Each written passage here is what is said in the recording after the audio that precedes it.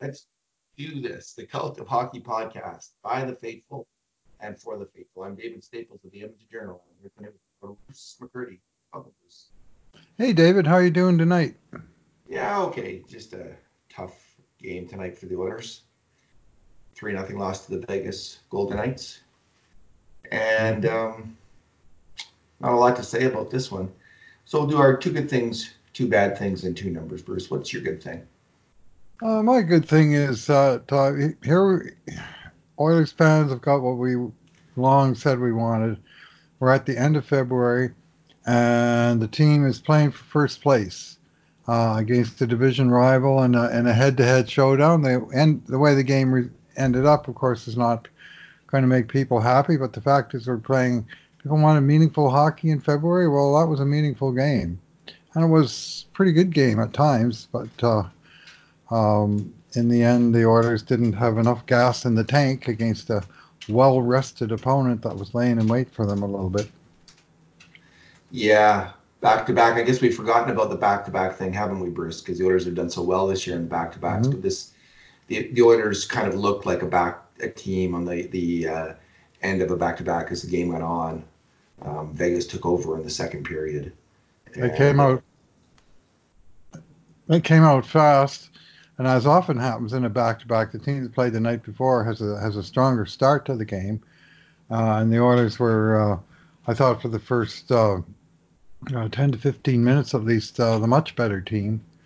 And then they gave up a kind of a backbreaker goal, and the game kind of tilted the other way after that. But the grade A chances were 10-1 in the second period for Vegas. hmm They just absolutely started to play physical hockey and they took over the game. So yeah, that was a tough one for the Oilers.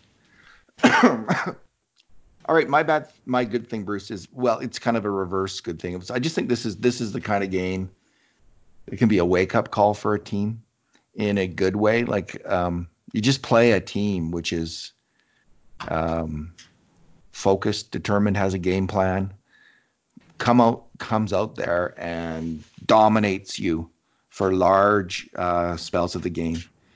And I think that can be not crushing for a team, but it can be a good thing for this Oilers team to just see, okay, here's what we're up against, just a reminder hmm of exactly what they're going to be facing in some of these really good teams in the NHL, especially if they get to the playoffs, when they get to the playoffs. This is what's ahead of them.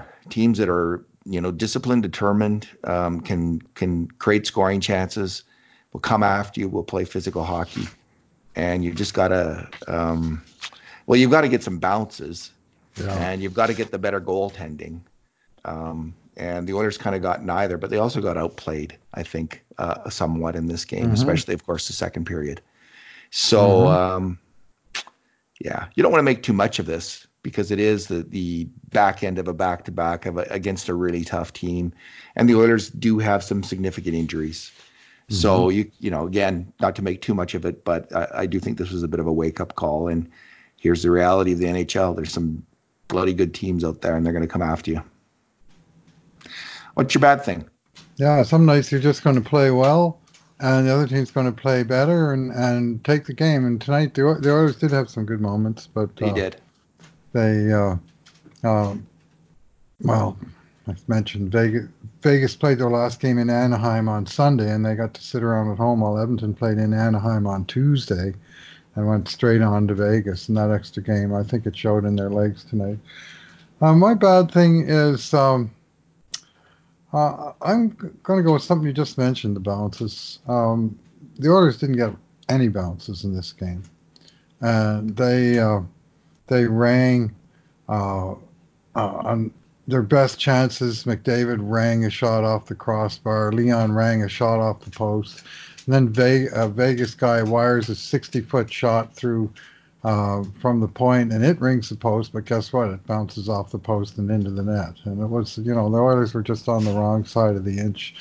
And so many chances that were close, and either Fleury made a miraculous save, or it was.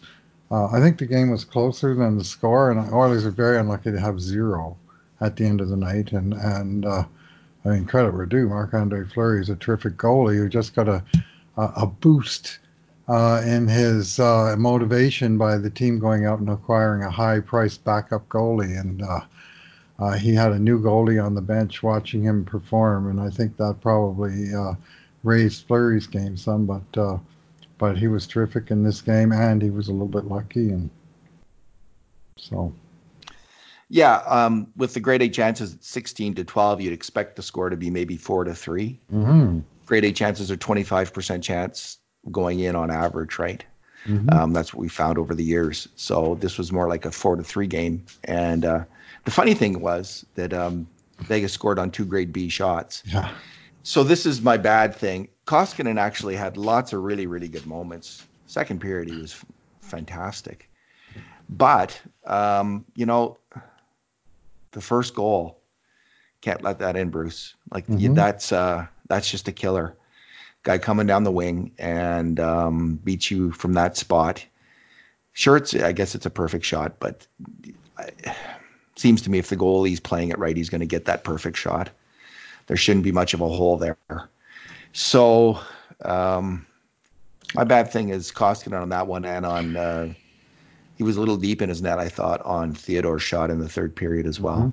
Could have been out more. Maybe that's the case with the first goal as well. You can't let in that shot in the NHL and win hockey games. And Hmm. you know, people will say, well, both of them were perfect shots. Well, got to stop them. From the angle of Pacioretty was shooting, there should be against a 6'7" goalie. There should be nothing. Yeah, I don't care what I mean, he's at an angle where, he's not seeing the net like this. He's seeing it like this, on a very, very narrow angle. It doesn't take a very wide goalie to fill the net from. I mean, because he was way below the faceoff dot where he let that go. And I don't think he put it over his shoulder. I think he put it beside his shoulder inside the short side post, and that hole just can't be there. And again, on the third goal, Koskinen's looking out to his left, and the shot's going to his right and off the post and in. Again, a seeing eye perfect shot, but again, so far out there, and I don't think he was that screened. That it was no, on the screen a guy. He was just, um, I'm not sure. he's And had a in the few of mean, those where. Go ahead. in the meantime, he's stopping everything. Like the second period, as you say, he was phenomenal. He's the only reason the Oilers were not down by multiple goals after the second frame. Even taking into account the first goal was uh, a bit weak. Uh, they could have come out of the first period 0-0 and still easily been down two, if not three, after the second. So I'm going to be muted in my criticism of Koskinen, but sure, I didn't like those goals either the first or the third goal, especially the first goal. I read some people thought Darnell Nurse got a piece of it, but I went back and I watched the replay a number of times and I listened for tips. Old goalie clue. You can hear stuff. And I heard nothing in the way of tip. And again, at the source of where the shot was, even if he tipped it perfectly, it shouldn't change the fact that the goalie should have the net covered from that angle. So This is the first goal. the first goal. The first goal. Yeah. Yeah, and the third one, there's been a couple where he's been looking the wrong way around someone or not, Hmm. and again, this is a point shot. He should be out far enough to get that, and he was not Hmm. in position to make that save. So Short that's my side. bad Yeah. thing. What's your number? Well, I'm going to go with 26, and that is the number of shot attempts by three Oilers: uh, Connor McDavid, Leon Draisaitl, and Ryan Nugent Hopkins. You may have heard of them. Uh, Among the three of them, they had 26 of Edmonton's 58 shot attempts, and an identical percentage, 13 of Edmonton's 29 shots on goal. So literally, very close to half of the Oilers' offense came off the sticks of those three players. Wow. Leon had four shots on goal, 10 at goal. Connor had five shots on goal, nine at goal, and Nuge had four and seven. And so those were the guys bringing it on the offensive side of the puck. They had precious little help offensively tonight, to be frank. But I, for one, am not prepared to say, well, they got shut out because their big guys couldn't score. No, they couldn't score, but it wasn't for a lack of trying. and they rang posts and crossbars, and Fleury made a number of terrific saves. He made one tremendous glove save off of Nuge that springs to mind, and stopped Connor at point blank range more than once. And even right in the first minute of the game, he robbed Leon on two shots right in a row. And they brought it, and they just weren't able to solve a world class goalie. And so I'm going to say credit where due, with the possible exception of Oilers' power play, which had pressure, but they could not generate shots. And in a game where each team had three power plays, Vegas had eight power play shots and Edmonton had one. So that's not enough pressure. Draisaitl kept fanning on it in that first power play. It One seemed to be power play, yeah, he whipped a fighting the couple of. puck. Okay, my number is two numbers, is 910 and .910 and .903. That's the save percentage of Koskinen and Smith right now. And Koskinen's at 910 and Smith's at 9.3. So Koskinen's on a bad week run of games here. He's been Mm-hmm. struggling more. But it's interesting to see he's still ahead of overall in Smith in terms of save percentage. And he's got 16 wins and 15 losses now. Koskinen does. Mm-hmm. And Smith has 17 wins and 16 losses. Oh. So Smith's caught up in that regard. There was earlier in the year, Koskinen was way ahead on the one loss, and now Mm-hmm. Smith's caught up to him in terms of winning percentage. So, but I think it goes to show you do need two goalies, and Smith had a really rough patch in December. Koskinen's been kind of struggling January, February somewhat. His save percentage hasn't crashed though. I don't believe. I'd have to check that though. I don't think it's been as good. Like it's been going down. Mm-hmm. Marginally, So, but but I guess the reason I'm bringing up the 910 for him is he's still a good goalie, and he showed that tonight in stretches.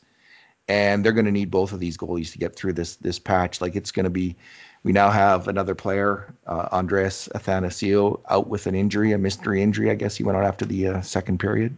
played one shift in the third. I rewatched it thinking I might see something, but whatever it was that was bugging him, he probably heard it in the second and came out and tried it for that one shift because he didn't seem to be particularly laboring, but he went off and never came back. And a little while later, they said he had a lower body injury and wouldn't be back.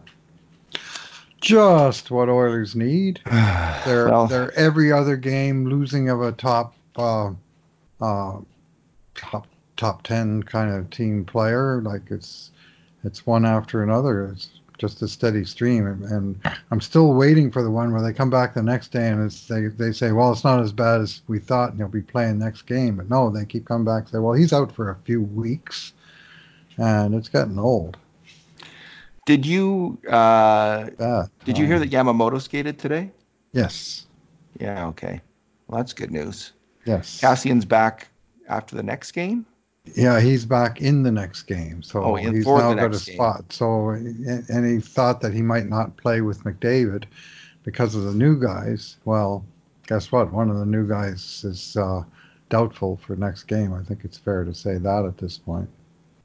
So, but it's totally frustrating. I mean, what, I got seven guys hurt now?